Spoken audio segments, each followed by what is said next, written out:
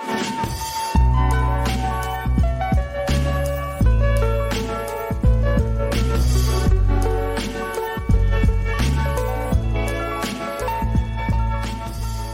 everyone, welcome back to The Jacobin Show. I'm Jen Pan, here today with Paul Prescott.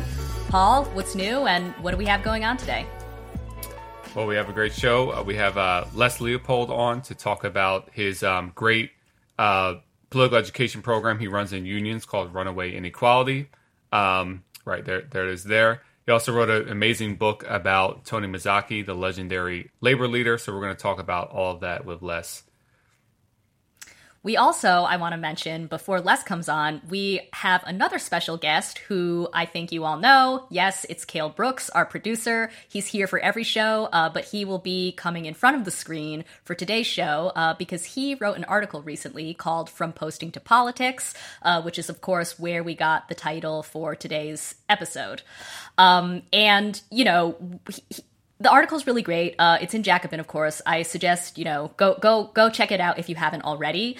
But the kind of overarching theme of today's show is political education, organizing workers, and political messaging. So on that note, I want to start off by talking about political messaging, because there was a pretty interesting study that came out recently by two political scientists at Yale.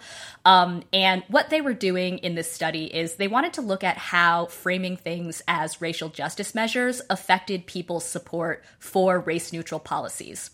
And before I dive into the study, I just want to say, right off the bat, of course, messaging is a very small component of organizing. I want to be really clear that there's, of course, no magic phrase that you can just utter that'll make people vote a certain way or behave a certain way, let alone become socialists, right? But that said, I do think it's important to think about how we frame what it is that we're trying to argue and what it is that we do. So when it comes to the racial justice frame, these researchers at Yale noticed that over the last couple of years, and over the last year in particular, where we've seen a lot of heightened attention to racial inequality and racial disparities, the researchers noticed that Democrats were increasingly leaning toward framing their policies as racial justice measures. So we have tons of examples of different politicians at the state and federal level saying that X, Y, and Z policies are reparations, for example. A very classic one is politicians like Elizabeth Warren and Ayanna Pressley have talked about student debt relief being a racial justice issue. So let's run a clip of Ayanna talking about that. Let me be clear. The student debt crisis has always been a racial and economic justice issue. But for too long, the narrative has excluded Black and Latinx communities, and the ways in which this debt has exacerbated deeply entrenched racial and economic inequities in our nation. These disparities didn't just magically occur. They are the consequences of generations of systemic racism, discrimination, and what I call policy violence that has systemically denied Black and Latinx families the opportunity to build wealth, forcing our families to take on greater rates of student debt for the chance at the same degree as our white counterparts. So this is interesting. Again, I feel like this is kind of a standard way that Democrats talk about a lot of policies these days. So what these Yale researchers set out to do was they surveyed around 5,000 people. I think each of the respondents took an online survey where they were exposed to different forms of messaging. And what the researchers wanted to determine is whether people's support for certain policies increases when it's framed as this racial justice measure. So I'm going to get to their findings in a second, but first I want to look at some of the messages that they presented to their respondents. So the first frame they showed to respondents was a neutral frame, and that reads something like this. So this is about increasing the minimum wage. So this is a very standard kind of minimum wage message. Congress has not increased the federal minimum wage, currently set at $7.25, since 2009. Some Democrats are proposing a policy that would gradually raise the federal minimum wage to $15 an hour by 2025. After 2025, the minimum wage would be adjusted each year to keep pace with growth in the median wage, a measure of wages for typical workers. So, pretty dry, just a standard, like this is neutral, this is what a minimum wage increase would do. Then the researchers looked at how people responded to a race frame, which goes like this. So the people who were exposed to the race frame got kind of the standard messaging, the neutral frame about the minimum wage, but then they also got this. Democrats say that a minimum wage increase would boost incomes for people of color, especially women of color, who make up a disproportionate share of low-wage workers. This is why Democrats say that raising the minimum wage would be an effective tool for racial justice. So the researchers didn't just look at the racial justice frame. They also wanted to see how the racial justice frame compared to a class frame and then a class plus race frame. So this is where it gets really interesting. So I'm now going to read the class frame, which goes like this. Democrats say that low wages hurt all workers, especially those with lower income levels, and that a minimum wage would lift nearly 1 million people out of poverty. This is why Democrats say that raising the minimum wage would be an effective tool for economic justice. And then finally, the class plus race frame basically combines the race frame that I read before with the class frame, and it looks like this. Democrats say that a minimum wage increase would boost incomes for people of color. You can run through that, Again, like I said, it's just kind of mashing the race frame and the class frame together. A minimum wage increase would lift nearly 1 million people, black, brown, and white, out of poverty. This is why Democrats say that raising the minimum wage would be an effective tool for racial and economic justice.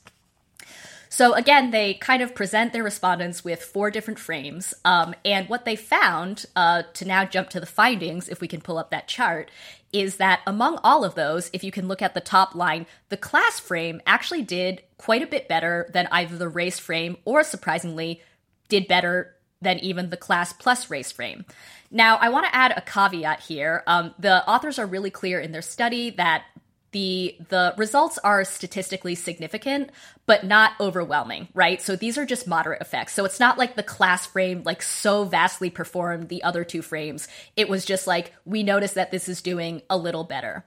And so I think that this is really interesting because, again, we heard a lot of discussion during the last, 2 presidential cycles about how we should be framing these issues. Most famously, Bernie Sanders was often hit with the charge that, he wasn't talking about race enough, although he does use the racial justice frame quite a lot, and the authors of the study point that out. But the point being that, this accusation was often leveled against him, that he didn't talk about race enough, that he was being a class reductionist, that he didn't get the language right.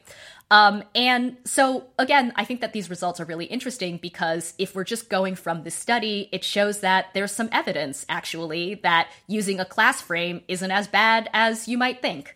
So I have a few more comments, but I want to turn it over to Paul now, just to see if you have any thoughts about, not necessarily about this study, but because you are not just a propagandist on YouTube, but also an organizer, what do you make of these findings?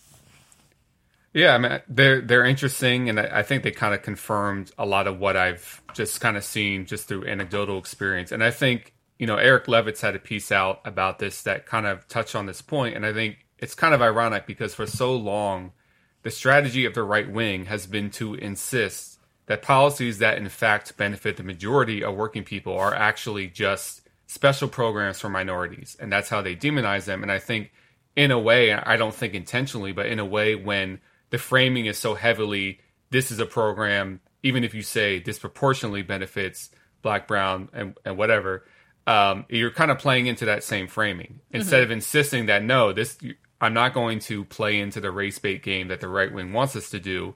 And, because we know that, in fact, welfare programs actually are used by far more white people than black people in total. So I think it's just kind of it's kind of undermining our attempt to defeat the right wing and kind of playing into that in some respects. And I also wonder a lot with this kind of messaging, who really is the audience? Right. It's are you trying to convince white people that these policies are good for people of color? And if so, that doesn't seem like a good way to convince them to support the policy, or are you trying to convince people of color? And I don't think people of color need to be told that these things are good for them or disproportionately benefit them. So in that sense, it's what is the audience? Right. And I'll tell you a little anecdote about this. I think those of you people that know me or have seen some of what I've written know that I love talking about the post office. And I love talking about you do. I love talking about how the post office especially is good for black workers. Now, last summer, when there was all the attacks on the post office in Philly, a bunch of activists and organizations, we were flyering post office around the city of Philadelphia. And the post office, that was closest to me is in a majority black neighborhood. Probably 98% of the customers are black. It's not like I needed to tell those people that the post office is important for black communities. A lot of them know it. And even in talking to them, talked about, oh, my cousin, my brother, my sister works for the post office. But also it's kind of not the real issue at hand. I mean, the issue was to save the post office. Like, I really feel like if I would have said that, the response either would have been like, yeah, we know, or like, why are you saying this right now? Exactly. Right. Like, I don't think they would be like hostile to it. But so I think it's just important to note that it's like, I think like you've said before, like it is objectively true actually that these things would benefit racial justice. But like, I don't know where that framing gets us necessarily, whether it's with white voters or voters of color. Yeah, I think that's a really good question. Like, who is this actually intended for? Because the underlying assumption is that people of color, black voters in particular, will respond to racial justice messages, right? Like, this was the whole criticism against Bernie supposedly being bad on race. If you want to win over black voters, like, you're going to have to amplify your racial justice message. I don't know how many times I heard that. And like you said, I don't think it's actually clear that that's what voters of color overwhelmingly prioritize or overwhelmingly respond to. I mean, I know that, that seems like an intuitive assumption, but a lot of the polling, actually shows, as we've mentioned on this show many times, that the things that voters of color and especially working class voters are concerned about are things like jobs, healthcare, the economy. I mean, what we call bread and butter issues. And they're not actually so concerned with racial justice language or, seeing, quote, people that look like them in, cabinet positions. Or at least those don't rank as high as, kind of the stuff of everyday life. And just to go back to the Yale study, they actually did break down, people's responses by race and by political orientation. And they found that for Black Democrats basically responded to the race frame and the class frame exactly the same. So there was no advantage for, framing things as a racial justice issue for Black voters. Using the class frame got the job done as well. And then also, I think, unsurprisingly, with white voters, there was a huge preference for the class frame over the race frame. Now, we can talk about why that is. I mean, obviously, there are still many racial resentments. There's still a lot of racism. I think that it's fair to say that a lot of white voters, have those resentments and don't. And again, much like the dog whistling around welfare in the 80s, like don't want to or don't feel, supportive of programs that they think are intended for racial minorities. So, I think that it is definitely something that, is, I don't know, I guess is like, you can say what you want about white voters, I guess, but at the end of the day, it's sort of like, well, we're trying to create a message in order to win this policy, right? Right. And again, we don't want to confirm the stupid and inaccurate stereotypes about certain programs only being for minorities. And I think something else, and like you said, like there's no magic message that is just going to like do this for us. But I think another point is just clarity overall. And I kind of think about this as a high school teacher, because it's like, if I want an assignment done the way I want it to be done, I better be as clear about the directions and simplified in a way, you know. And I think politically too, it's like the more dashes and slashes and parentheses and caveats you're adding to an electoral message, I just think whether that's about race or anything really, you want clarity. And I think that's just key. And sometimes things get very muddled when after every sentence you have to say disproportionately this, that, and the other. I just think like clarity is very key, in general. Yeah. Well, on the note of clarity, I think it's time we brought on our friend Young Kale, the author of our number one clearest poster ever. Exactly. Our number one not a poster boy. No, you are. You're not our number one boy poster. Actually, of everybody on screen now, Paul, you're the only one who posts. Paul is the only one right. actually on Twitter. I mean, Follow Facebook. him. Kale Right, has yeah. a Facebook, right? Jen is the only pure one here. She's Well, although look, maybe I you have mean, an Instagram that's like crazy where you take a picture every 10 minutes. Yeah, I definitely do. No, I'm just Yeah. kidding. Jen's posting fits on Instagram. Yeah, exactly. I wanted to, just before we go to social media, one thing I wanted to mention about the framing on race and class is it reminded me of something actually that Vivek Chibber had said on our very first show back in December. I forget what the question exactly was, but he said something along the lines of socialists absolutely have to be race sensitive, that we have to be aware, like in our actual actions and our policies and our messaging, that obviously like we have to deal with the specifics of our political situation. And in the US, obviously, race plays a big role in a lot of that. Yeah. But socialists should never be race. They should not have policies that are race specific or race exclusive.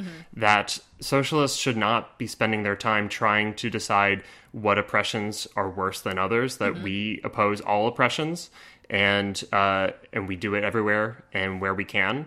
But ultimately, this comes down to a question of strategy, of like, how do we actually deal with these things? How do we actually address racism as it really exists, whether it be institutionally or legally or politically, or more often now, post-civil rights era, it's more often than not going to be something in economics, that it's because of prior historical inequalities, you end up seeing that lead into inequalities today, just because that's the way the market will reward some and punish others. And so if you come to the market with little resources or little information, you're not going to perform as well. And so as a population, that's been the biggest challenge in the post-civil rights era for Black and brown people. But again, that just means we have to be race sensitive, that our actual policies have to be universal, because we have to think about how do we build the coalitions, Right.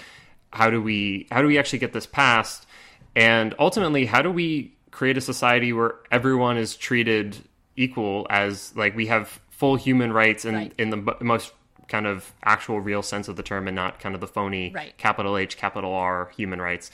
But every single human being has value and having true equality. And ultimately, like, I don't see how else you're going to get rid of like bigoted ideologies unless you're actually attacking the material and economic roots that give life to those ideologies in the first place. So yeah, I mean, I agree with you, and by extension, Vivek, of course. I also think what's interesting about this Yale study is the policies that they were kind of putting forward, or the policies that they were testing with the respondents, were actually universal policies. So they were talking about, expanding housing. They were talking about Medicare for all. They were talking about a $15 minimum wage. And what they were trying to look at is what happens when you frame these actually universal policies as something that is racial justice oriented. As we were saying earlier, it's actually true. Like everything that Ayanna Pressley said about, student debt as a racial justice measure is true. Like Black and brown students have higher levels of debt. Black and brown students are disproportionately affected by the student debt crisis. That's all true. I guess the question is whether that is effective messaging, whether we can build a coalition around a universal problem by focusing on the particulars. So I guess, on that note, though, I want to read a quote from your article, your great article in Jacobin. Let's see. So you write, "Online organizing, both because of its removal from sites of power and because of its deeply antisocial configuration, is not capable of building the kind of solidarity or coordination our politics demand." And I wanted to zero in on that quote because, after all, we are talking about messaging here. Everything that we do, by which I mean the three of us on screen. Sorry, guys. Someone's ringing Bring my them doorbell. on. Yeah, Whoever I it know. is. Should I just Right. invite them onto the show? Everything that we do, the three of us here on screen right now, is internet based. I mean, we're literally on a YouTube show. But we all We also are? have, yeah, I Paul. thought we were just chilling. This is news to Paul. But yeah, I mean, I guess I wonder, you know, given that we all live our lives online, like, what do you see as the limitations of social media and, like, even just the internet in general for socialist organizing? Right. Well, I think it's so it's limitations and not like an absolute. It's not absolute. So of course we need to use the internet because of just whether it be because of COVID or even when we're not in COVID. Of course, like we're going to need to reach people by the millions. And we're not quite there yet on Jacobin, so hit like and subscribe. But I mean, we do need this as a medium to actually reach our audience, and because we don't presently have the power to go door to door. But ultimately, I think in order to be effective in our political ambitions, and socialists are pretty ambitious right now, though we want a massive expansion of public expenditure going to like provide for people's human and social and economic and political needs.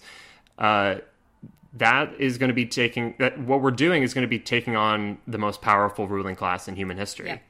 So, and like we just saw in Bessemer, Alabama, with the Amazon union drive, Amazon was able to crush that with very little effort, in a grander scale of like how much they could have put towards that fight. And the thing is that, of course, like the people who voted no, because obviously, if you're not familiar, the outcome was that by like a 2-to-1 margin, the workers there voted not to unionize. People who voted no didn't say in their vote, or by voting, they didn't say, I don't deserve healthcare. I don't deserve living wage. I should just sell my soul to the corporation and have, you know, just be further and further destroyed mentally and physically and socially by this company in my life. And obviously that's not what they're saying. They're saying, I mean, this is kind of the only game in town here. This is the only person that's going to be giving me a $15 wage in Bessemer. And, you know, I don't really want to, I'm not going to be able to effectively challenge this corporation. So the big kind of thing, the reason I'm bringing this up, of course, is just that there was a massive social media effort around this. There was a massive traditional media effort around this. Sanders was doing a ton of media for this, a lot of his surrogates as well. There was a lot of momentum if you only looked at this from online. But the challenge is that just having all of that social media and that media momentum is not going to translate into workers on the ground thinking, yeah, we actually can fight the boss and win, and we're going to be able to like fight off reoccurring attacks so that we can actually sustain this over the long haul. That takes real relationships, that takes trust, that takes solidarity among workers. And I'm just not convinced yet that social media has the capacity to ever get to that level. So it's just mostly like, even if this isn't like a perfect theoretical argument, I really just think practically and strategically, we have to understand that social media is not cutting it for what we need in order to like build up our side, our forces against corporations, against the ruling class right now. I want to quickly underscore what you just said by showing some figures of who uses Twitter and how they use Twitter. So the first one is from Pew Research, and this graph, I don't know if you can see, Twitter is a kind of like goldenrod color, and it's sort of near the bottom, and basically it says that 22% of adults in the US use Twitter. Compare that to YouTube, which is up there in red at 73%, and then Facebook in blue, right below that at 69%. And, you know, I think that it's really interesting because we hear a lot about Twitter. We show tweets on, you know, this channel all the time. We talk about things that happen on Twitter.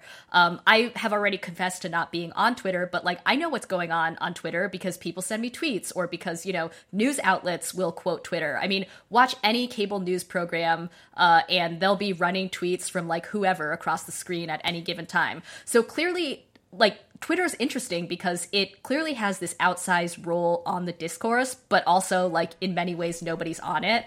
I also want to share, like, this is also from Pew Research Center, and this is how many people, or where the tweets are coming from. So 80% of the tweets on Twitter are coming from 10% of tweeters. So again, this is like a very small handful of people who are, you know, as I say, like putting their thumb on the discourse. And for that reason alone, I think that it's worth paying attention to Twitter. I mean, you know, when you think about who uses Twitter, it's journalists, it's people in the political class, celebrities, of course. And you know, because of this kind of outsized role that it plays in the media and in shaping certain narratives, in shaping politics, it's worth paying attention to. That said, are you reaching like average Americans, or like, let alone, you know, people who could potentially be part of a working class movement by spending all your time on Twitter? Probably not. Well, I think I think it's worth it to set two things aside. So there's, or kind of compartmentalize two different things. So on the one hand, there's the question of organizing and how do we get more people who would be amenable to what we're talking about to be organized around our projects, to be coming out to a Medicare for All canvas, to, you know, becoming a dues-paying DSA member or something, or voting for the candidates that we want, you know, working class candidates that are putting forward a working class political agenda. There's that. How do we organize people who, you know, are not already on our side? And then there's this other question of, like, knowing who we're up against and knowing the enemy effectively. And so, you know, we can say, I don't think that a working class person who watches Fox News, for instance, and when Fox News says, you don't need Medicare for All, it's a Ponzi scheme, you're gonna, you know, it's gonna ultimately hurt you and people are gonna, you know, get rich off of it or something. However they're gonna spin it so that it sounds like it's, you know, dangerous or it's harmful to them. I don't think the working class person who watches that thinks, damn, I guess I don't need healthcare. Like, the response is, oh, it's not even worth trying. Like, it's meant to push people into resignation, not to like change their material interests or something. Yeah. So, you know, so in the same thing with like a lot of online discourse as well, that it's not, first, like the chart says, I mean, most people who are on Twitter are middle class, and it's a small number of middle class people who are saying all these things. It's important to know what's going on there, but we also have to know that that's not really what most working class people are thinking about or are engaged in. Right. They're not really interested in, you know, some politician is tweeting about, they're in some Twitter feud with someone, and it's like, that's not why they're going to get reelected or not. Right. So it's I mean, I think what you're saying is absolutely correct. Like, there are two different things. One is this a useful tool for organizing people? I think we've sort of collectively decided no. Although, Paul, you haven't weighed in yet, so, you know, I don't know. Maybe as the poster. Yeah, exactly. Right. As the sole poster. Yeah. Maybe you think that Twitter is going to save us all. So there's that one issue of whether this is a good tool for organizing. I think we're saying, like, not really, or like it's not the best. But then there's another question, which is, should the left put resources and energy into building a kind of alternative media network?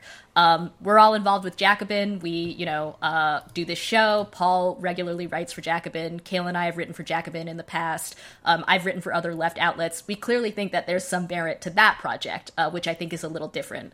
But Paul, are you going to defend Twitter? Am not. But I mean, I just wanted to say, you know, I think I only recently came across this term of the online left, and I'm like, what?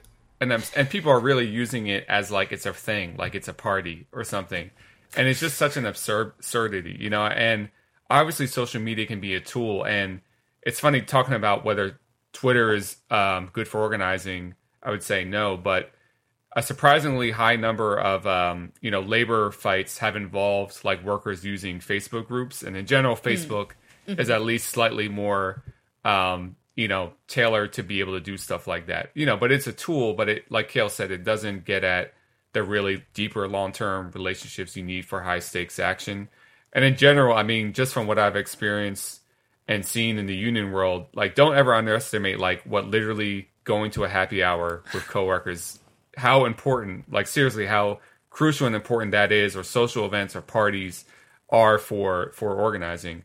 And I think people get this thing online where they claim these really weird political identities that are detached from reality. It's like, what does it mean to be like a third worldist tanky in the United States in 2021? It's like, it's very detached from anything, or even like a Marxist Leninist to like claim that so tightly in 2021 in the United States. But I think it kind of gets at to like, well, if you're in a certain echo chamber online, that might make sense. It suddenly feels important to like use those labels or something.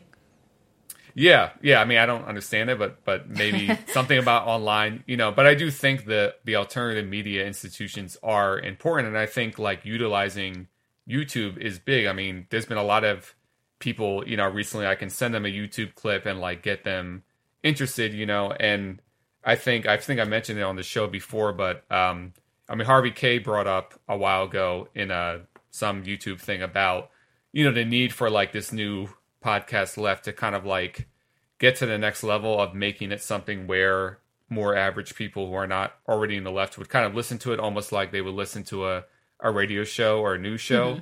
And I think that is like our task. And there's outlets like Rising that have a really big viewership, and you can sit down and watch that and kind of feel like you're watching MSNBC, And so I think those are positive developments. And that wasn't an insult, by the way. I just meant like the not the content of MSNBC, but like it's very professional, well done, of course. easy to watch. And I think that like giving people like we do, like Richard Hooker and union activists, a platform is very important. Well, there's also just one last thought, I guess, on this, and then I'll buzz out. But because there's two different kinds of media that the left does produce and needs to produce, and that's, of course, the first one is what Paul's saying, that it's just media that you can just send to someone and say, hey, this is where we I think about this is what I think about this given political issue, and I think it's an interesting perspective and you should check it out. And it's useful because, of course, we're not going to be able to have conversations with every single person about every single little political thing. And so it's good to just put everything in a video, or maybe not everything, but some things in a video, make it coherent, try to help articulate, like, this is how our economic and political system works. Get rid of all the smoke and mirrors and just get to the root of, like, this is actually the structure that rules a lot of our lives. And this is ultimately how we can deal with it. And so, again, a show like Rising does, when they do the radar segments, that's part of what they're doing there. And that's, again, ultimately what we try to do to an extent here. But the other side, of course, is also, the left actually has to think through certain political topics and questions themselves. And so that's a lot of what we've been doing with this Jacobin YouTube channel, because we have not yet reached out to the masses as effectively as we should be, and we will be very soon. You will see some fun stuff. We just got to go on Facebook more. That's it. The chart, percentage, the chart showed it. Yeah. No, YouTube is number one, Paul. We're still hitting the masses. So we just don't have any excuse. Okay. Yeah, no. This is more of a personal failing, to be honest. But nice. I like those. But again, it's those things that are trying to help clarify the world in simple and understandable terms for most people, and then those things that are trying to help the left understand what its own political practice and strategy and theories are. Like, we have to get some of that stuff right because we actually do want to change the world. So if our theories are all over the place and not clear and not coherent, if our strategies are actually not very effective, then we're committing political malpractice by trying to go into the world and then actually change things when we haven't really thought things out well enough. And obviously, that doesn't mean we should all just be sitting at home reading books. That's why we're trying to do these kind of videos so that we can actually kind of condense some of the arguments and the discussions so that we can spend more time actually doing the organizing work, because that's probably the place that the left is the most underdeveloped right now. Mm-hmm. Yeah. Well said. Everybody go check out Cale's article from Posting to Politics if you have not read it yet. It's in Jacobin. And I think on that note, let's now bring out Leslie Leopold. This was Jen's idea, not mine. It was, and yeah. Make sure you post his article too.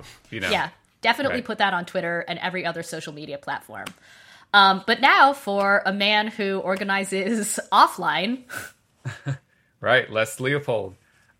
So Les here is the director of the Labor Institute. He's the author of several books, including Runaway Inequality, The Looting of America. And we're going to talk a lot about this as a training program he's developed. And also one of my favorite books in the world. I swear I'm not just saying that because he's here. The Man Who Hated Work and Loved Labor, The Life and Times of Tony Mazzocchi. Please go out and buy that book if you haven't. And welcome, Les. Thank you so much for having me. So maybe let's start with the Runaway Inequality program. Can you talk a little bit about where did the idea for it come from, and how did you get unions to start running these programs and adopting it? Well, that's an interesting story. In 2015, I was asked by Bob Master of the CWA, political director in New York, to do 5 half-day sessions on movement building. And I said, "Oh, that sounds great. What do you mean by movement building?" He said, "I have no idea." Oh, okay. So I happened to be working on Runaway Inequality, the book. I said, "Can I use the book as a template for the program?" And he said, "Sure, do whatever you want."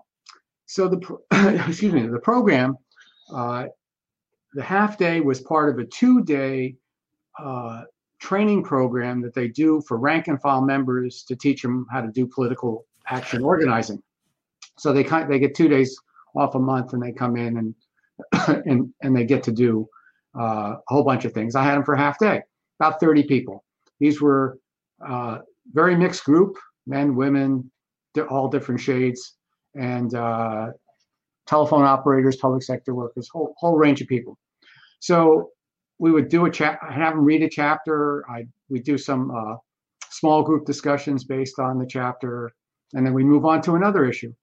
And at the end of the program, after 5 sessions, I went around the room and I said, "Okay, if we publish this book, how many copies would you want for your locals?"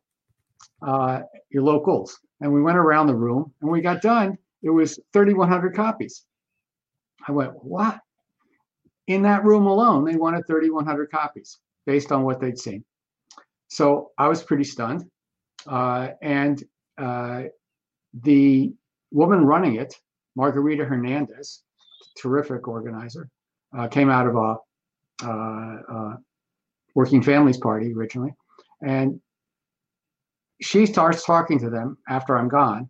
And they said, "We really like this program. We'd like to spread it, but we'd like to do the training." I said, "Whoa." She told me about that. And the CWA has a very interesting internal structure.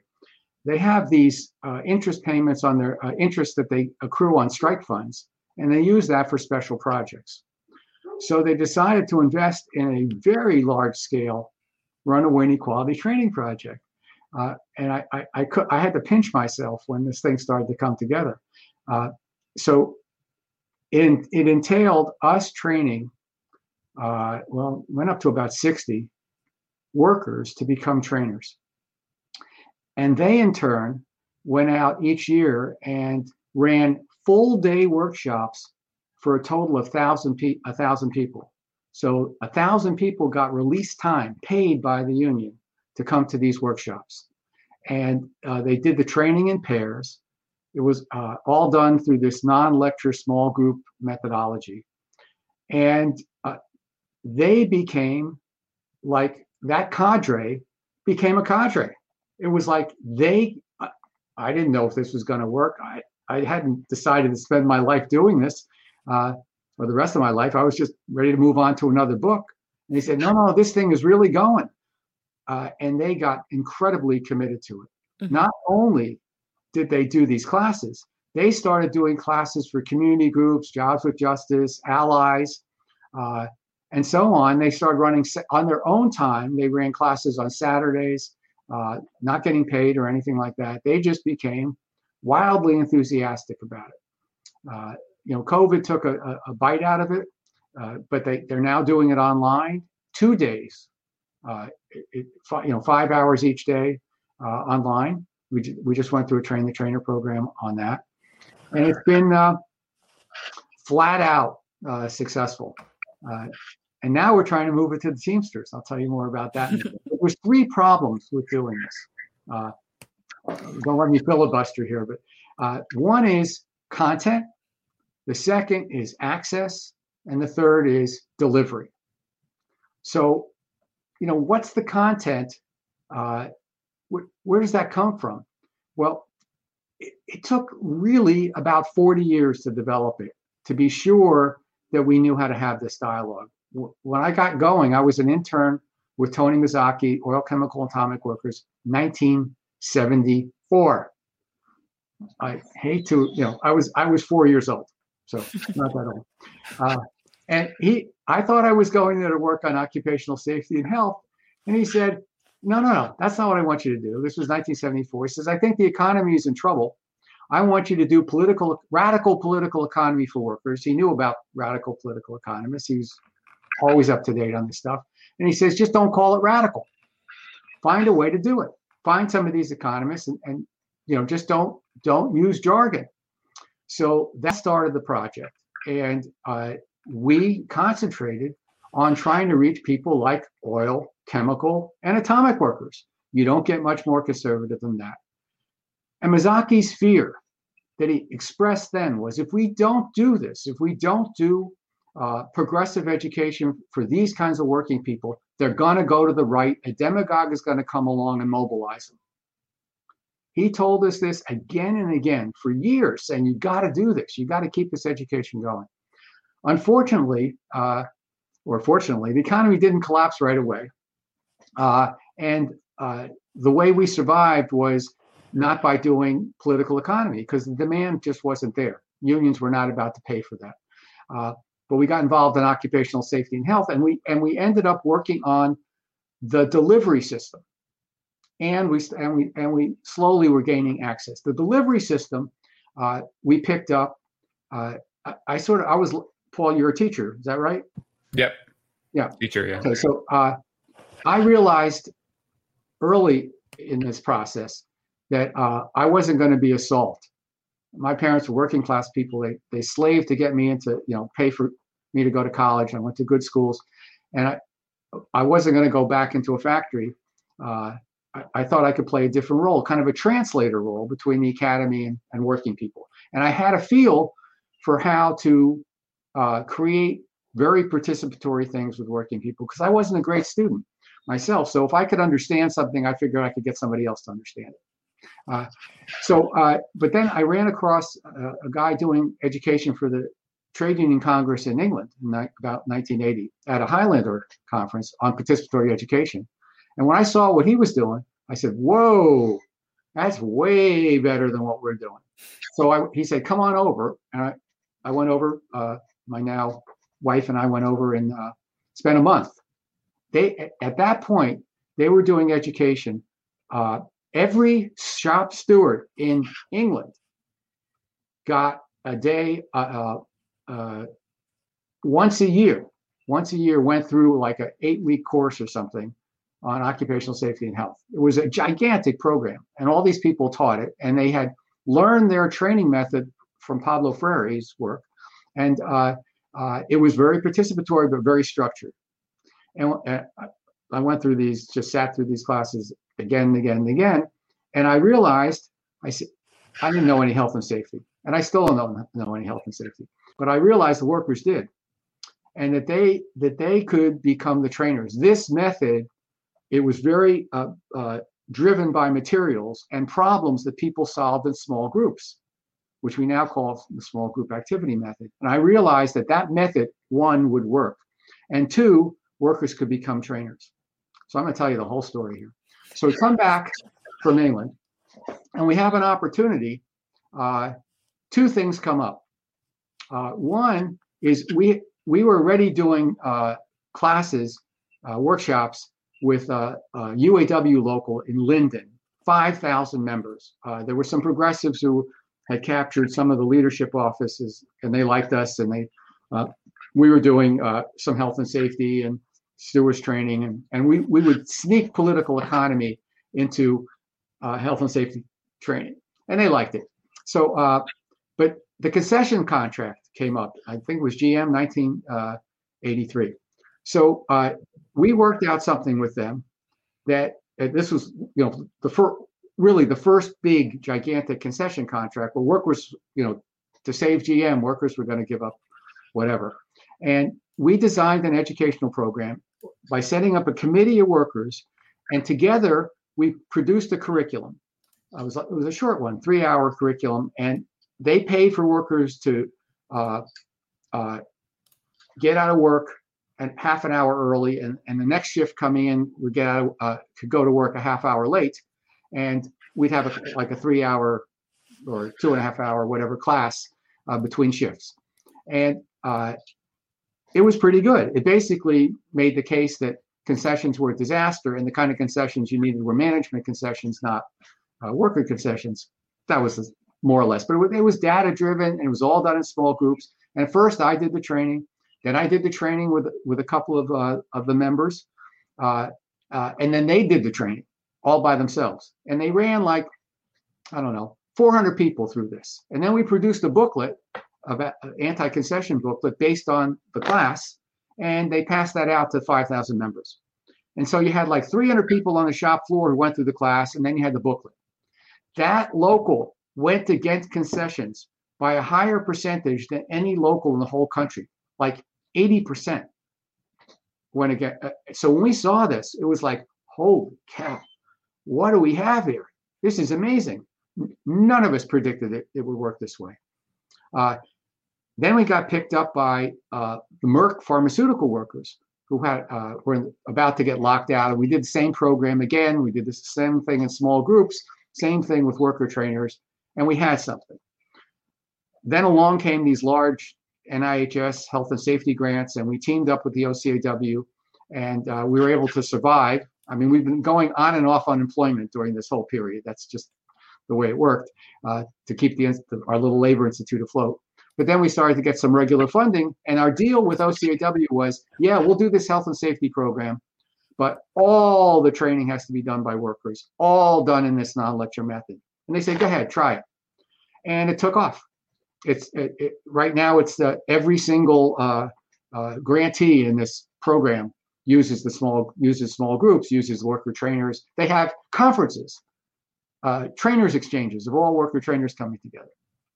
Anyway, so that's how we got. So that gave us our delivery system, and now we were getting some access because we had the resources to spend time also to work with CWA and other unions along the way on political economy. But the key is how do you develop the content? And that is a dialectical process of the conversations that you're having with all these workers. What's going to work and what's not. And you in your previous section here, you were touching on the lodestone here, which is what sells is solidarity. We are so racialized in our consciousness. We see the world, we talk about white people again and again and again. And that is probably the worst thing we could possibly do. The last thing in the world we need is white essentialism, let alone black and brown essentialism. We don't need people to think that race is real. I would like to show you, if I could, but watch out. I'll just keep going because I've got some materials here to show you what we do. But the cool thing is that this whole program now is driven by the workers themselves. Think about the kind of penetration you get with radical ideas when the workers themselves are doing it and believe in it, are pushing it. And all we're doing is fine tuning it on the outside. They come Les, together. did you want to show the chart that you had sent to us earlier with the different races? Yeah. Okay, I want to show you two kinds of charts. Okay, let's pull up that chart. Okay. This one is kind of cool. This is I think it's 1926, a Pittsburgh steel-related facility. And this is the height of scientific racism and the new managerial human relations control of the workforce. Now, this is Pittsburgh, this is steel. And we got to remember in 1919, there was a gigantic steel strike. 250,000 people went out and they lost. This is one of the big, the union lost, the AFL lost. It was very strongly supported by AFL unions from New York, like the needle trades, the clothing workers, and so on. But management was determined never to let that kind of thing happen again. So on the rows of this chart are a list of all the races, starting with American white, going all the way down. Somewhere in the middle is American black, by the way, just below Scandinavian, but above Dutch. And all the way in the bottom are Armenians, Mexicans, and Jews in last place. The columns are the skills that are needed in this plant. And they go from, doing concrete work, carpentry, all kinds of things. And if it's a white, and they do good, fair, and poor. If you have a white box, that means you are good. Fair is the gray, and black means you're bad. You're no good at this. Why are you no good at this? Because it's part of your race. The difference between culture and race did not exist. It was the same thing. So we asked people to look at this chart, find themselves, and then this is all done in their small groups. And we asked them, what is race? What is it? And so they have a very rich discussion based on that. Then we ask them the question is, why are the Jews on the bottom? Now, we don't really know the answer, but we're not 100% sure. But they get to wrestle with that a little bit. That's always fun. I was gonna say on that chart, like the Jews, man, all the way at the bottom, ranked poor on everything. That's right. Like it's a little shocking. Yeah, well, we think the reason is that it's a signal that management is saying, don't hire Jews. They're bad workers. But also, if you do hire a Jew, they're likely to be a union plant. Right. Because both Bolshevik clothing workers and lady garment workers were primarily Jewish unions, and they weren't that far away, and they were putting a lot of money into organizing, and were deeply involved in previous strikes. Anyway, it's a terrific discussion, and the idea of race is a social construction.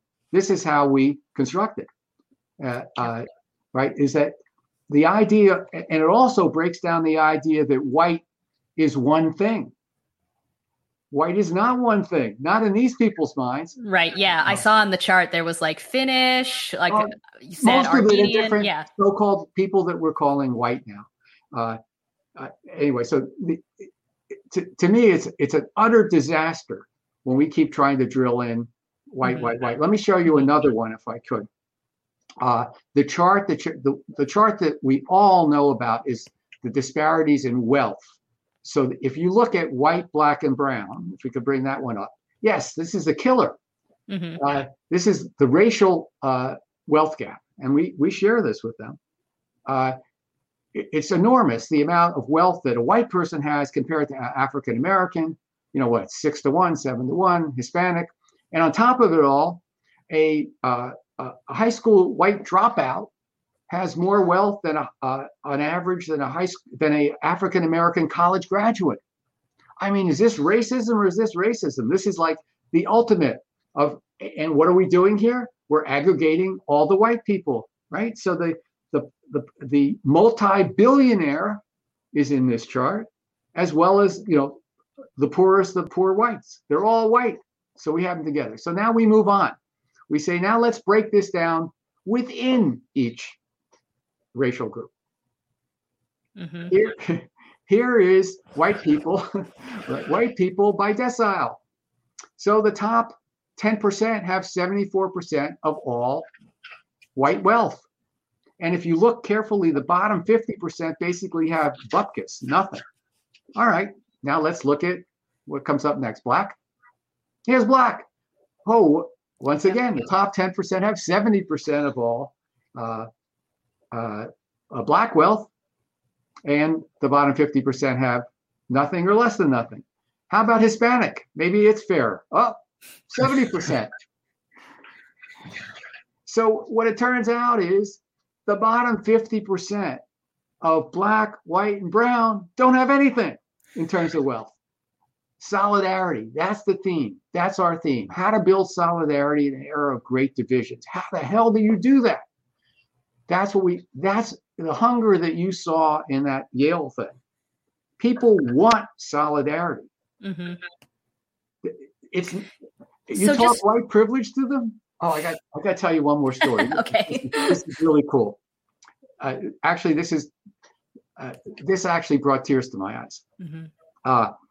I saw a couple of the lefty staff at CWA, as they were getting more comfortable with these trainers, and these trainers are salt of the earth, black, white, brown, men, women, and they were starting to, some of the white male trainers, from Long Island, Staten Island, they were starting to talk about white privilege, and I'm watching this one guy sort of go, oh, really good trainer too. Oh, one of the best.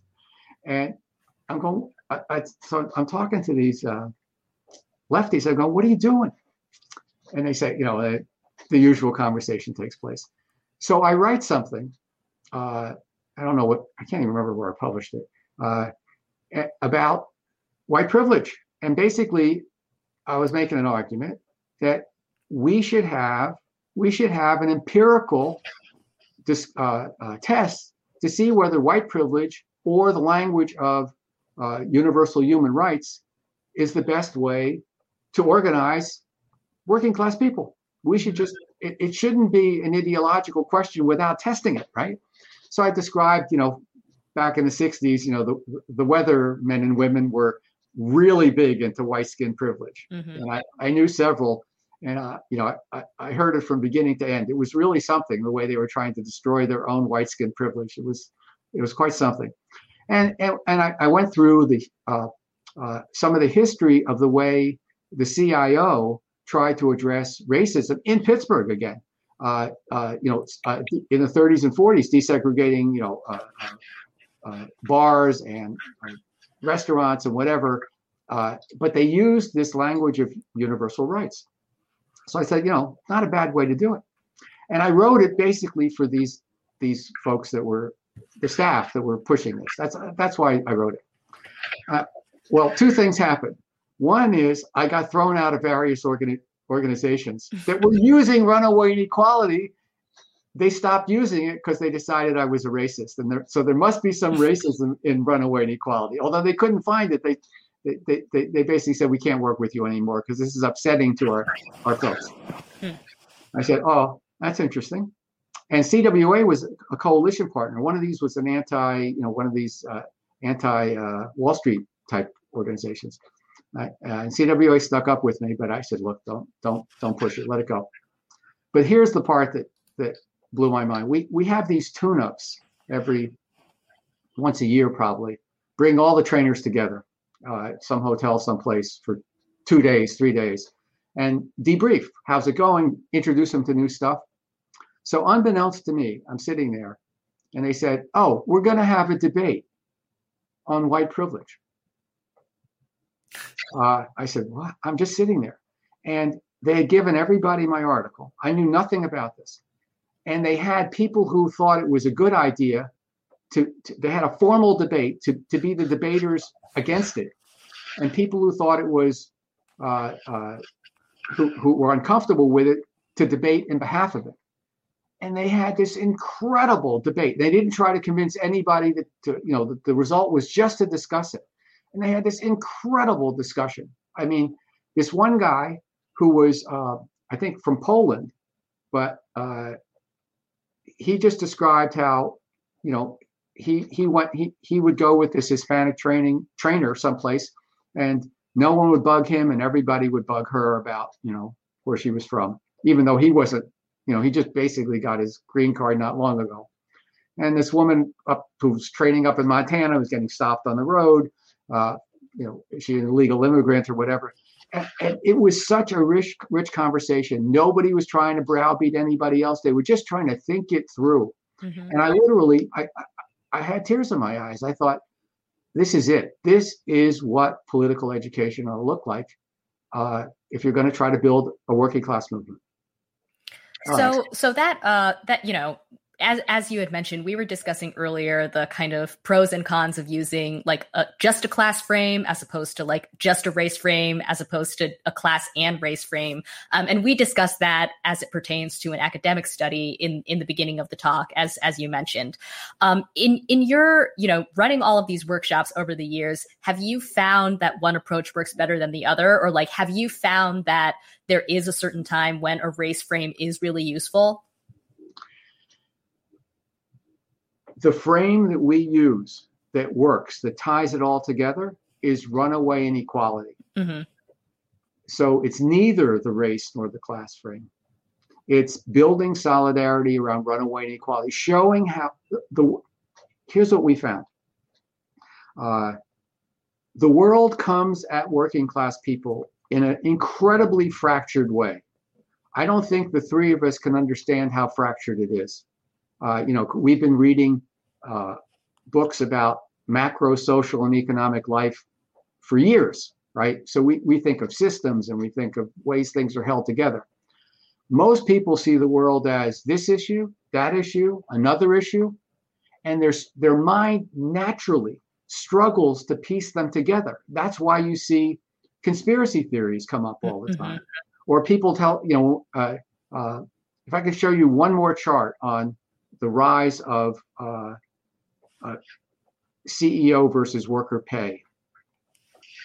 We ask people what they think it is, and they have they work on this in their small groups, and it's gone up. It's gone crazy since neoliberalism took place, from 45 to 1 to 800, over 800 to 1 in the last decade. And we also ask them what they think it ought to be. And there's some great polling that shows that even strong Republicans think it should be like about 12 to 1, Democrats 5 to 1 for an average of 7 to 1. And most of our classes now, it's like 10 to 20, 30 to 1. Things have changed a little. And it's 800 to 1. And it's like absolutely outrageous. This is what we hold the class together on. Why did this happen? How did this happen? How does this connect all the other issues that all the way from race to environment to healthcare? How does it all fit together? And we have a pretty solid and I think digestible way to piece it together, and that's powerful. So that when you first look at this and you ask people what happened, they'll say, well, it's the gold standard, or they're going to have some quirky little thing that they've heard somewhere place that they're trying to piece it all together with. And then we come in with something much stronger. And I'm not doing the training. You got to remember this. Workers are doing the training. They're telling me, and we're seeing it, that there are these about 2 hours in, 3 hours in, there's this aha moment when people are going, holy cow. Oh my God. Oh, I get it. And there are enormous sections on race in this curriculum. It's there for free at runawayinequality.org, all one word. Anybody can take it, use it. We have it in Spanish and English. But it's remarkable to see what happens. And the racial stuff is all about divisions. We go all the way back to, from the Chinese rail workers to, the indentured servants back, in the 1600s. Example after example of how the bosses have used race to divide us again and again and again. frankly, for my taste, it's almost too much. Really, it's just like, it's like overwhelming. There's one activity that they do that I thought was going to be so hokey. Thank God Chris Rabb, who comes out of CWA, works for us, is a talent. I mean, she loves doing train the trainers, and she loves working on the curriculum, and she's tough. So she says, I don't care what you think, we're going to do this. And what they got people to do in their groups is this is like near the end, draw a world without runaway inequality. Either community, the country, whatever. And they draw these pictures. And they're beautiful. It works. I thought, oh, this is going to be, the guys are going to just sit there and roll their eyes. No, they get into it. And it has, free higher education, universal health care, the commons is protected. It's just great stuff. It's like, it's really what you're talking about when you talk about socialism. And you don't have to use the word, again, the point is solidarity, not division. We're not trying to create distinctions. We're trying to show the common human condition in a world that's being destroyed by neoliberalism, although we don't use that word. We use runaway inequality instead. Okay, now I'm going to give you a problem. We're trying to sell this program right now to the Teamsters. We already have one program going in the Teamsters, which is with a Brotherhood of Maintenance Away, which is a combination of runaway inequality and Medicare for All. And we've got that going with some other unions through the Labor for Single Payer organization. So we're helping them, and that's going really well. So now the public sector division of the Teamsters, that's 200,000 members, are interested. They sat through some of the train the trainer, and they've asked us for a proposal for the whole 9 yards. Okay. They have police and correctional. How do you run a political economy course for them? Think about that. What are you going to do? Right now, especially now, right? What are you going to do? Prison population has grown lockstep with runaway inequality. That's where we put our surplus population. That's what the prison guards do, take care of our certain population. So we're going to the Correctional Facilities Conference in a couple of weeks, virtually. We're going to sit there for 2 days, and we're going to hope we can find some people we can talk to, create a little curriculum team saying, run them through runaway inequality in general and say, okay, tell me what we need to do to tailor this. I'll give you one more clue to how we're going to do this. We already do the following. We talk about Michael Brown, Ferguson. So we don't really know, there were no body cams, right? We don't know how he got killed. He got killed.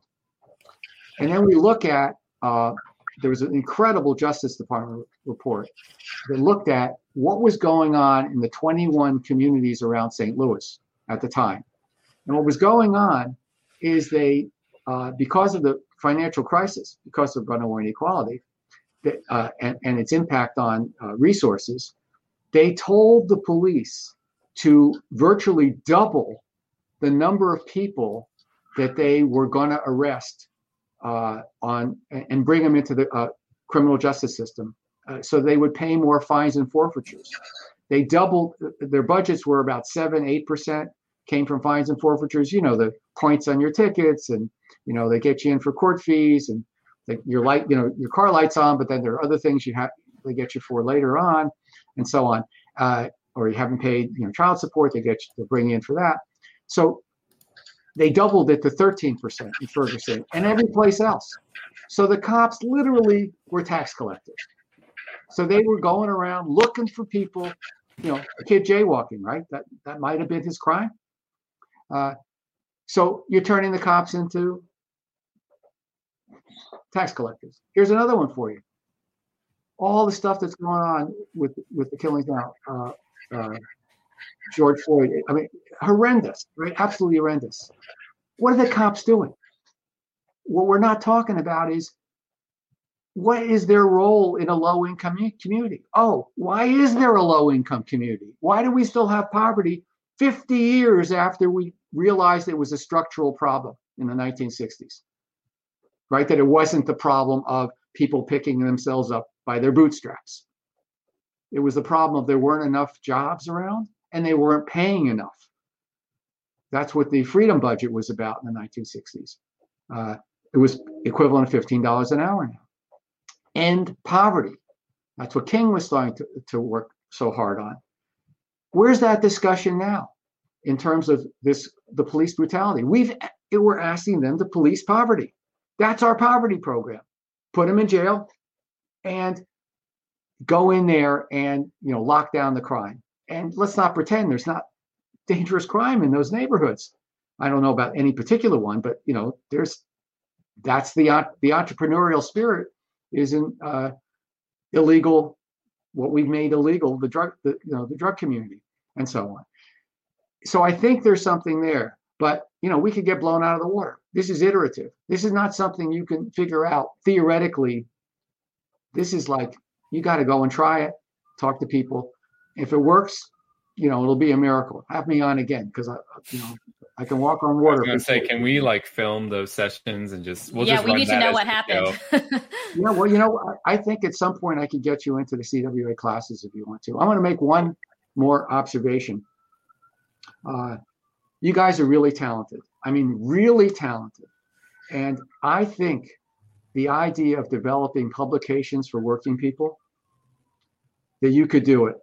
Your data that you got from the social media, those are the people, 80% of the people on social media, not 80% of all Americans. Oh yeah, of course, yeah. Yeah.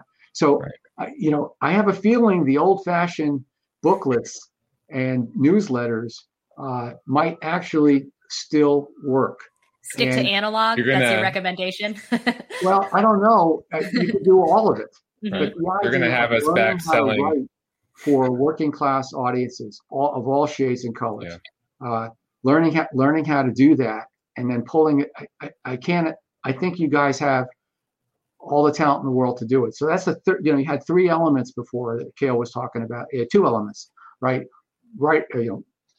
Dialogue to sort of get our head straight, learn more, which is critical. Dialogue to kind of reach out through social media, but I'd say direct dialogue with working class people would be an incredible education for the left. But my biggest fear is we've become spatially disjointed now. Mm-hmm. We live in we talk to people who kind of agree with us. We live in the same areas. We live in progressive areas, and we're out of touch. It's hard to get in touch. It's hard, but I think you guys could do it. I think you intuitively and theoretically grasp the need for solidarity. And you can experiment with frames. You can do whatever you want, but you'll find out. People start ripping the thing up and throwing it away. Mm-hmm. But if people start wanting to come to the forums you would hold afterwards. So what you're saying is I should sell my leftist newspaper in front of workplaces. That's what you're saying. Well, kind of. I don't know about selling it, but yeah, I'm kidding. Finding people, back to the TUUL from the 20s, and this goes all the way back to Mazzocchi, which is he wanted that dialogue. He wanted the dialogue between progressives and working class people, because that's how he built his local from the inside out. And that's actually a great segue, because I was going to ask you to talk, because in your book about Mazzocchi, there's some really, really great, inspiring examples of the political education he did in his local, and with workers that today liberals would write off as hopelessly, Long Island suburban racists. So can you kind of talk about how did he do that in his local? I know you could probably talk 2 hours about it. I'm smiling because Bobby Junta, who is one of the people in that group, still calls me. He's 91 years old. He's the one that sort of gave me a tour of the factory in Long Island, where it was, et cetera, et cetera. And this guy, I want to talk about Bobby because he's really something. So he was a another high school. I don't know if he was a dropout or not, but anyway, he always liked to read books, but he read mysteries or whatever. And he had a job. He got this, got the job in this plant. He was a very devout Catholic. Meets Mazzocchi, and Mazzacchi's assault. He's trying to, build take this local away from this anti-commie guy. And slowly but surely, but he starts to build up a book club with the plant was kind of it was interesting. There was a male-female divide. There was like 80% women, maybe 20% men, but the men had the time to be in the book club. The women went home and had to do the rest of the family life.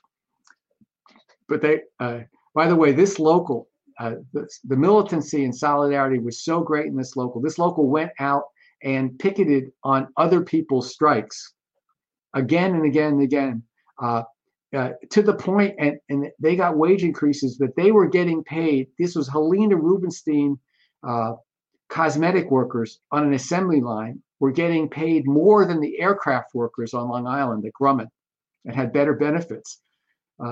That's how strong they were. But anyway, he had him read these books, and this guy Junta said, he ruined me. I mean, I couldn't friggin' sleep for 6 months because I realized I was an atheist.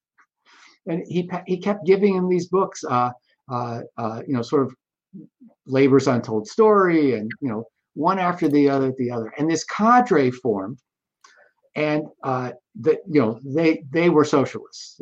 Mazzocchi had convinced them that and they believed that they could pull off, a transformation to socialism in a reasonably short period of time, and universal health care, all this kind of stuff.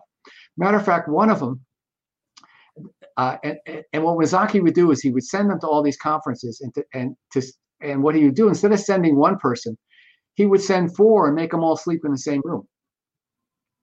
So he would just spread the money around to bring more and more people to conferences. By 1968, this is a riot. By 1968, when Columbia took place, I'm going to jump out of sequence here a couple of times. One of the guys actually went to the campus and tried to help them understand which things they should take over, like get the mimeograph machine, he literally were coaching them on how to take over, the campus. I mean, they considered themselves absolute militants. In 1955, the takeover by Mazzocchi sort of happened, from 48 to 52, 3. By 55, he's running the local, and it's growing. They're organizing shops all over the place. But they start going out into the community and raise money to buy a car to send to Birmingham to help with the boycott. So civil rights, they were marching in all white communities to demand segregation. And this was done through political education. Mazzocchi was leading the education, but he turned them on to all kinds of things. He had them read all kinds of stuff. He had like a series of books that turned him on, that he got to turn them on. And so he was the biggest believer of education I have ever met. He built the occupational safety and health movement when he got to be a higher official at the OCAW. He built it around education. It was funny. He was supposed to be the lobbyist for the oil, chemical, and atomic workers. This is in the late 60s. And he's getting, but he hates lobbying. And he's getting these calls from rank and file workers saying, there's all this crap in my plant. There's, everybody's coughing, and this, the Cuyahoga River caught fire, and the chemical and oil industry is booming during the height of the Vietnam War.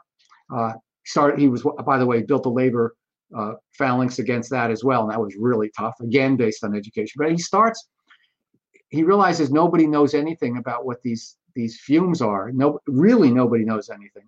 And he organizes a series of workshops. This is to help get OSHA passed. He made a deal with the other union lobbyists. He said, you do the stuff inside Washington. I'm going to take this on the road across the country. And he went district to district, and he brought in a couple of docs, and he had all these workers come in to talk about their problems. And they started to, basically do minimum amount of education, because the docs didn't know anything either. I have the transcripts of all these things. And it's right today, an average steel worker or former OCAW worker knows more occupational medicine than the doctors knew at that time. That's how much things have changed or how bad it was then. Anyway, by the time he got to the last one in Atlanta, the whole thing is on the Today Show. He turned it into kind of this national phenomenon, and it I think made a big difference in passing OSHA. But he believed in education. He worked with Eula Bingham, who was the head of OSHA under Carter, and got the New Directions educational program going on occupational safety and health.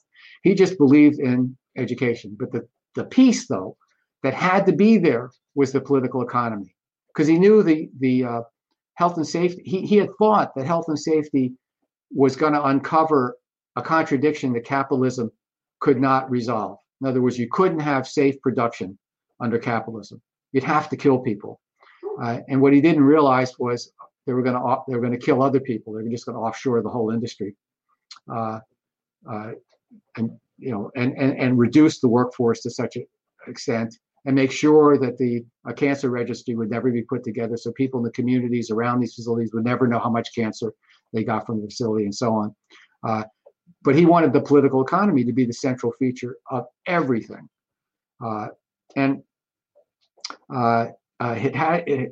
Needless to say, he set me off in that direction, and I'm incapable of doing anything else. If I end up talking to just the left, I do a terrible job. So I only have one skill, one trick pony. And what about, so it seems like everyone's talking about cancel culture these days, and I hate to beat the dead horse, but I think this is really deeply connected to, political education among working people. So, what affects, whether you want to call it cancel culture, in the Occupy days, we called it call out culture. It was a thing then. I'm sure it was a thing in the 60s as well. What effect do you think this is having on the left's ability to appeal to a broader base to connect? Well, you guys were talking about this before, and I just reinforce it. If you want to reinforce the frame of the right wing and alienate yourself from working people, not just white working people, you just keep, if the left keeps doing what it's going to play with the cancer culture, play with, basically racial essentialism, even basically keep talking about race and class, but really don't ever talk about class. It's always about race first, and keep drilling in those, they're just not, you're delivering working people of all shades to the right. And, it's ironic, the New York Times now writes a piece about, it's kind of funny that Hispanics down, in Texas and Florida, they're just not like the Hispanics in, New York in terms of their vote for the Democratic Party. It's like, duh, whoever thought Hispanic was a one-size-fit-all category? What about the class divisions? No, that's it. Class divisions are taboo. And what we keep doing is we're trying to conflate race with poverty. Mm-hmm. Right. That's what the right's been doing for years. Right. Welfare all of a sudden got bad when more black people were getting welfare as opposed to white people. Nobody ever talked about it before. Then all of a sudden, if you can racialize poverty, you can split black and white people together forever. Why are we doing that? I just, it's almost like there's some, I'm not entirely familiar with the ins and outs of the cancer culture, but I've been canceled out a couple of times myself, I think. I was going to say, after the show, you're done. I'm sorry, but it's over. By the way, my wife, who teaches at Empire State Harry Van Arsdale Labor Center, which is, it's all, I want to tell you this one story because it's very important. It's apprentices, electrical apprentices, and now there's women, and it's very interracial, and they have to get a 2-year associate's degree to become a journeyman. So they work all day, they then come to electrical theory classes, and then they come to a liberal arts labor studies program. My wife teaches the political economy, and her class, she does women in the trades class. She just was telling me about a class last night. They were talking about the cancel culture, and they're talking about whether it should be called the International Brotherhood of Electrical Workers, or that name should change. As a women, the 20 women in the class, maybe 3 guys or whatever, 4 guys. And it was interesting. It was the Black women leading the charge for solidarity. They weren't interested in any of these cultural issues. Zero, none of them. They said, oh yeah, it'd be nice. Okay, they want to change the name, great, but we really don't care. We want solidarity. It was, and this came, and she was pushing on the various, cultural issues. So I think we should maybe start listening to working people a little more. And the danger is we're not in contact with them. Mm-hmm. And yes, sell the pamphlet outside the factory. At least you heard it here first, folks. Talk to you. Right. Yeah. So I have colleagues working on who are really offended. One Hispanic guy on our staff really hates the cancer culture. He's a poet. Mm-hmm. One last story. So he's written a bunch of poetry books. His name is Rodriguez Toscano. He's very talented. And he was doing a poetry reading at a college. He gets invited all over the place. And he's one of the characters in his poem. One of the voices is this Hispanic elderly woman. And afterwards, the students are critiquing him. How dare he appropriate this, Hispanic woman's voice? How dare he do that? And he tells them, he goes, it's my mother. I mean, who among us has not imitated their mother's voice at one point? It's just sad. Yeah. It's like suicidal. It's left. Yeah. It's like suicidal. Mm-hmm. And there's so many. Come at me all they want, but if you want to reach working people, you got to talk to them. You got to listen to them. You got to try out your frameworks, and you'll find out what works. I'm not saying ours is the best. I'm just saying it's the best I've come up with. Right. But if there were 50 other projects like this going across the country, I think we could make some real progress, because we'd be sharing information. We'd be coming together and say, hey, you know what? We spun it this way, and these worker trainers are going wild with it. Mm-hmm. But the delivery system, Right. So I want to follow up on that by just asking kind of one final question for you, which is a little bit more broad. But since you're talking about, sort of going outside the left and talking to working class people who are not necessarily already plugged into, a movement or movement building, everything that you've said so far, I think, is really interesting. And obviously I am totally agree. The methods that you're speaking of sound great. But you mostly give these talks or, these trainings happen within unions. And the sad reality is that most people in the US right now are not in a union. Union density is lower than it ever has been. So we need to fix that. Obviously, I think we would all agree. Where do you see the most opportunity to rebuild the labor movement?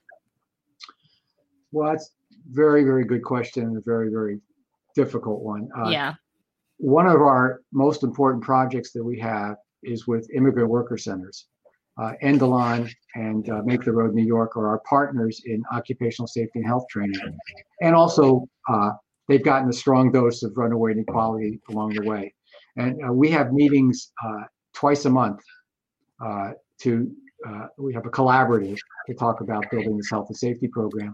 There's 50 plus Endelon worker centers across the country, and Make the Road's got one of the biggest ones, and there's I think total 250, 300 worker centers. They are proto-unions, and one of the things we're trying to do, one of the most fortuitous things that's happened is the steelworkers have embraced the worker centers as partners in this occupational safety and health program. The integration is not as strong as I wanted, but in certain places of the country, in California, the oil workers and the washeros and the who've been unionized into the steelworkers are, go to the same conferences, same meetings, same union. They're part of the same drive. Same thing back in New Jersey. So the worker sectors come out and support, union strikes and the unions embraced the worker centers and helping them. So I think there's a lot of promise there if we don't if we keep bringing them together in common areas and also common educational programs. The fortunate thing is health and safety is a very good bridge, and over the last year, it also allowed us, to raise a lot of money for immigrant worker centers, especially in New York, New Jersey, where they're getting just decimated by COVID. That's another piece I wrote, which was a COVID race and class. That's another one that caused me trouble. But I did a statistical analysis of New York and found out that the race was not the number one determinant. Income was, about whether you could whether you got COVID or not. Mm-hmm. But right? I just want to say I really like that article. For anybody Oh. who's watching, that's in the American Prospect. Thank you. Check it out. Thank you. So I don't have the magic bullet for Right. Resurrecting the labor movement, but I think some of what we see with runaway inequality training inside unions is hopeful because they're taking it outside to community groups that are all non-labor. Mm-hmm. One of the trainers, who happens to be a staff guy out of Detroit, on his own has run 10 workshops on Saturdays for community organizations. So I think if unions become if they become known as fighters for justice and fighters for working people, that's certainly going to help. But you're going to need changes in the law. I mean, let's face it. Maybe the Biden administration, somehow or another, the Democrats don't lose the House in 2 years. If this, these gigantic, it's funny. The first thing I said when Biden came in, the first thing I said, they have got to show that they're helping working people across the country. They've got to show it. And looks like they were, they didn't even call me back and thank me for telling me. So rude. I don't have They the knew answer. you were canceled, Look, so they didn't want to be associated with it. Yeah, exactly. But I don't think you should underestimate, or that we should underestimate. Unionization is low, but it's a lot of people, Mm-hmm. and they're Yeah. organized. Mhm. Organizational structures are incredible. I mean, Right. And this I is try to something. figure out the CWA has been committed to education for the entire time that I've known them. As a matter of fact, I got pulled in by Morty Barr. The late Morty Barr was president of CWA in the 80s, and he'd gone to one of my classes that I was doing at Empire State. And I was in that he was trying to get his BA. And he is an assistant, Jan Pierce came, all dressed up in their suits, and after a nice dinner, and they would come in. They were like the real pork choppers, and he got his job by basically raiding a commie union, and the CWA grew up as an anti-communist union, and he bought the act, and we went in and helped them. They adopted the small group activity method. They went nuts over education over the last 40 years. Not driven even close to entirely by me. They had their own internal people that really got into it. Larry Cohen came out of that, from our revolution and so on. But they became a fighting force because they really believed in education. So I think if a few more unions they could pilot something if they really educated their members, introduced them to broader political economy themes, help them have a framework that links this fractured world in their heads. That's the aha moment when it starts clicking together. I think it could make an important contribution. Is it going to solve it all? I doubt it. Am I going to live to see it? I kind of doubt that too. But I think it took. Look, go back in time.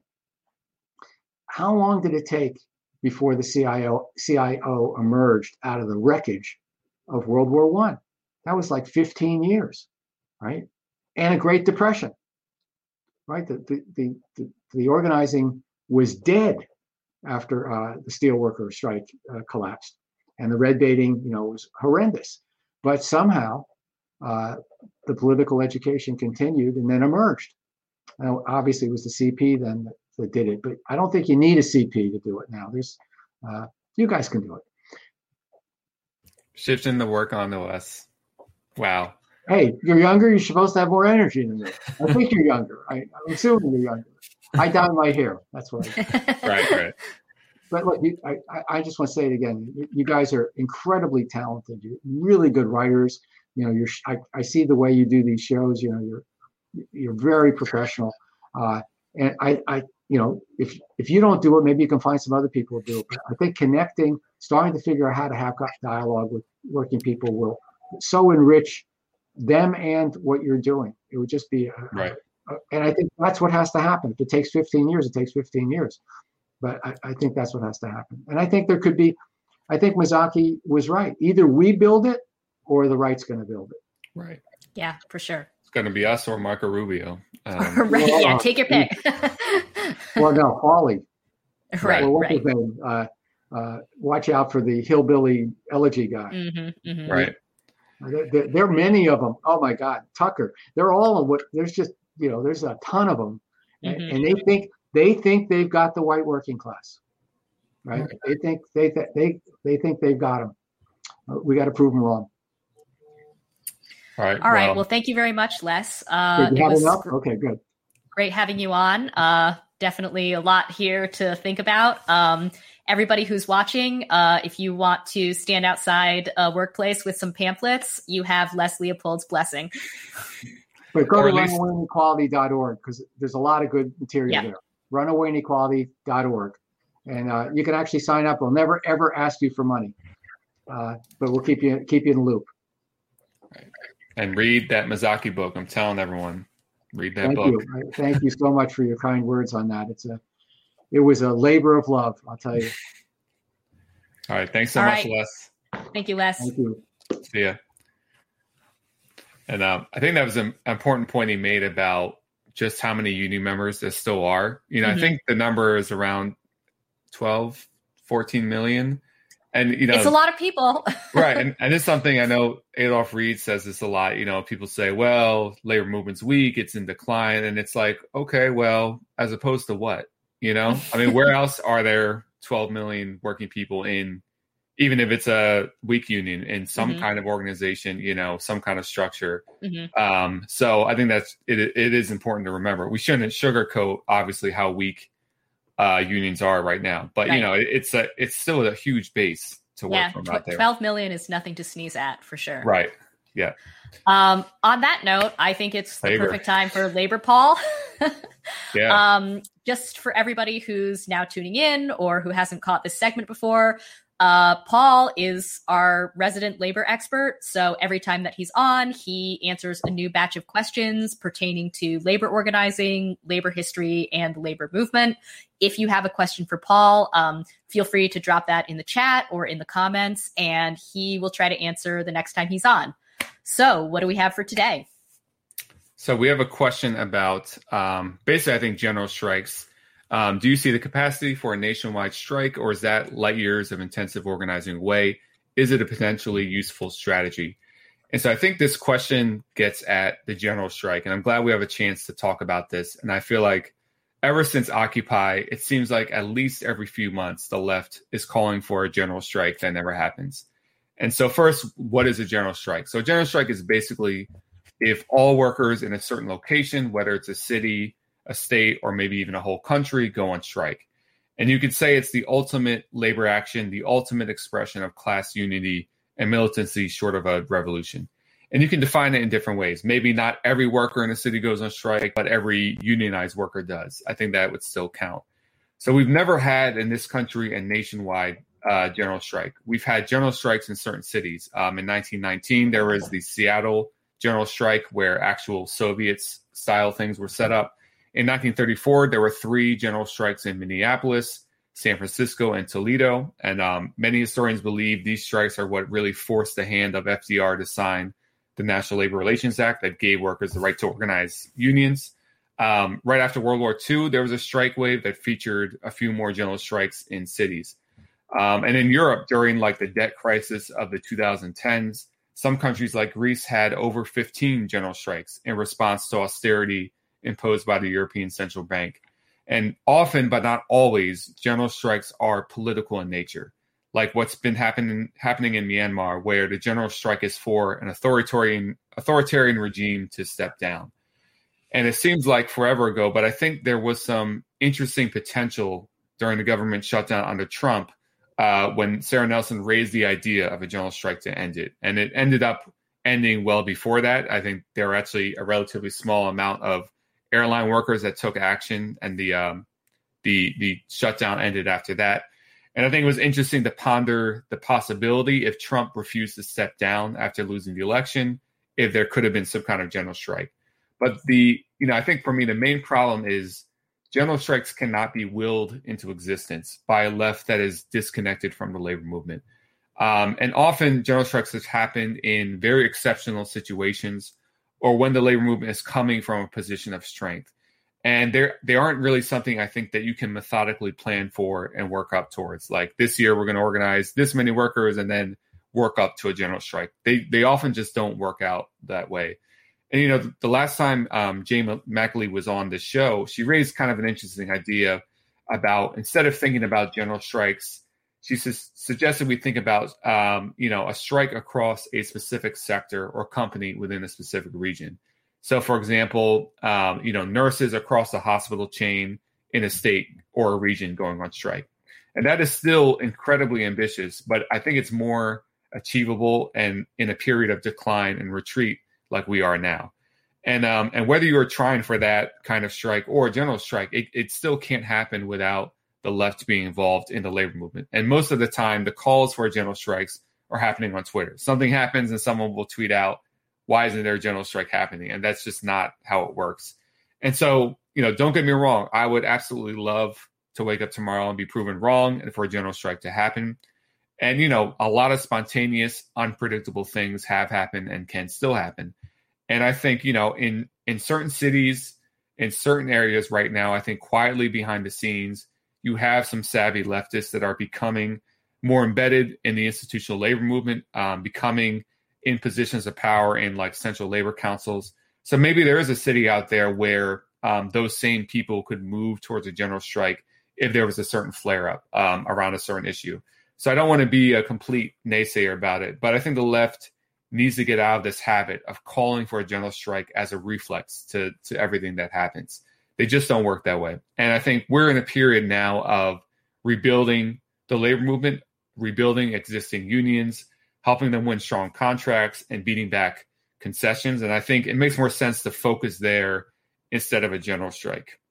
So those are my thoughts on that issue. I don't know, Jen, what do you think? Yeah, I totally agree. I mean, going back to what you said just at the beginning of this segment, how, the labor movement, or I'm sorry, union members are still 12 million strong. Any call for any kind of mass strike, I just think has to start with the labor movement. And, with the exception of the Sarah Nelson example that you mentioned, like the vast majority of calls for a general strike over, since the Occupy days, as you said, to now have been made by commentators or, left-wing activists. And I don't doubt the good intentions. I mean, we all know how powerful strikes are. We all know that strikes are the most powerful tool that workers hold. And, that is obviously not to be discounted.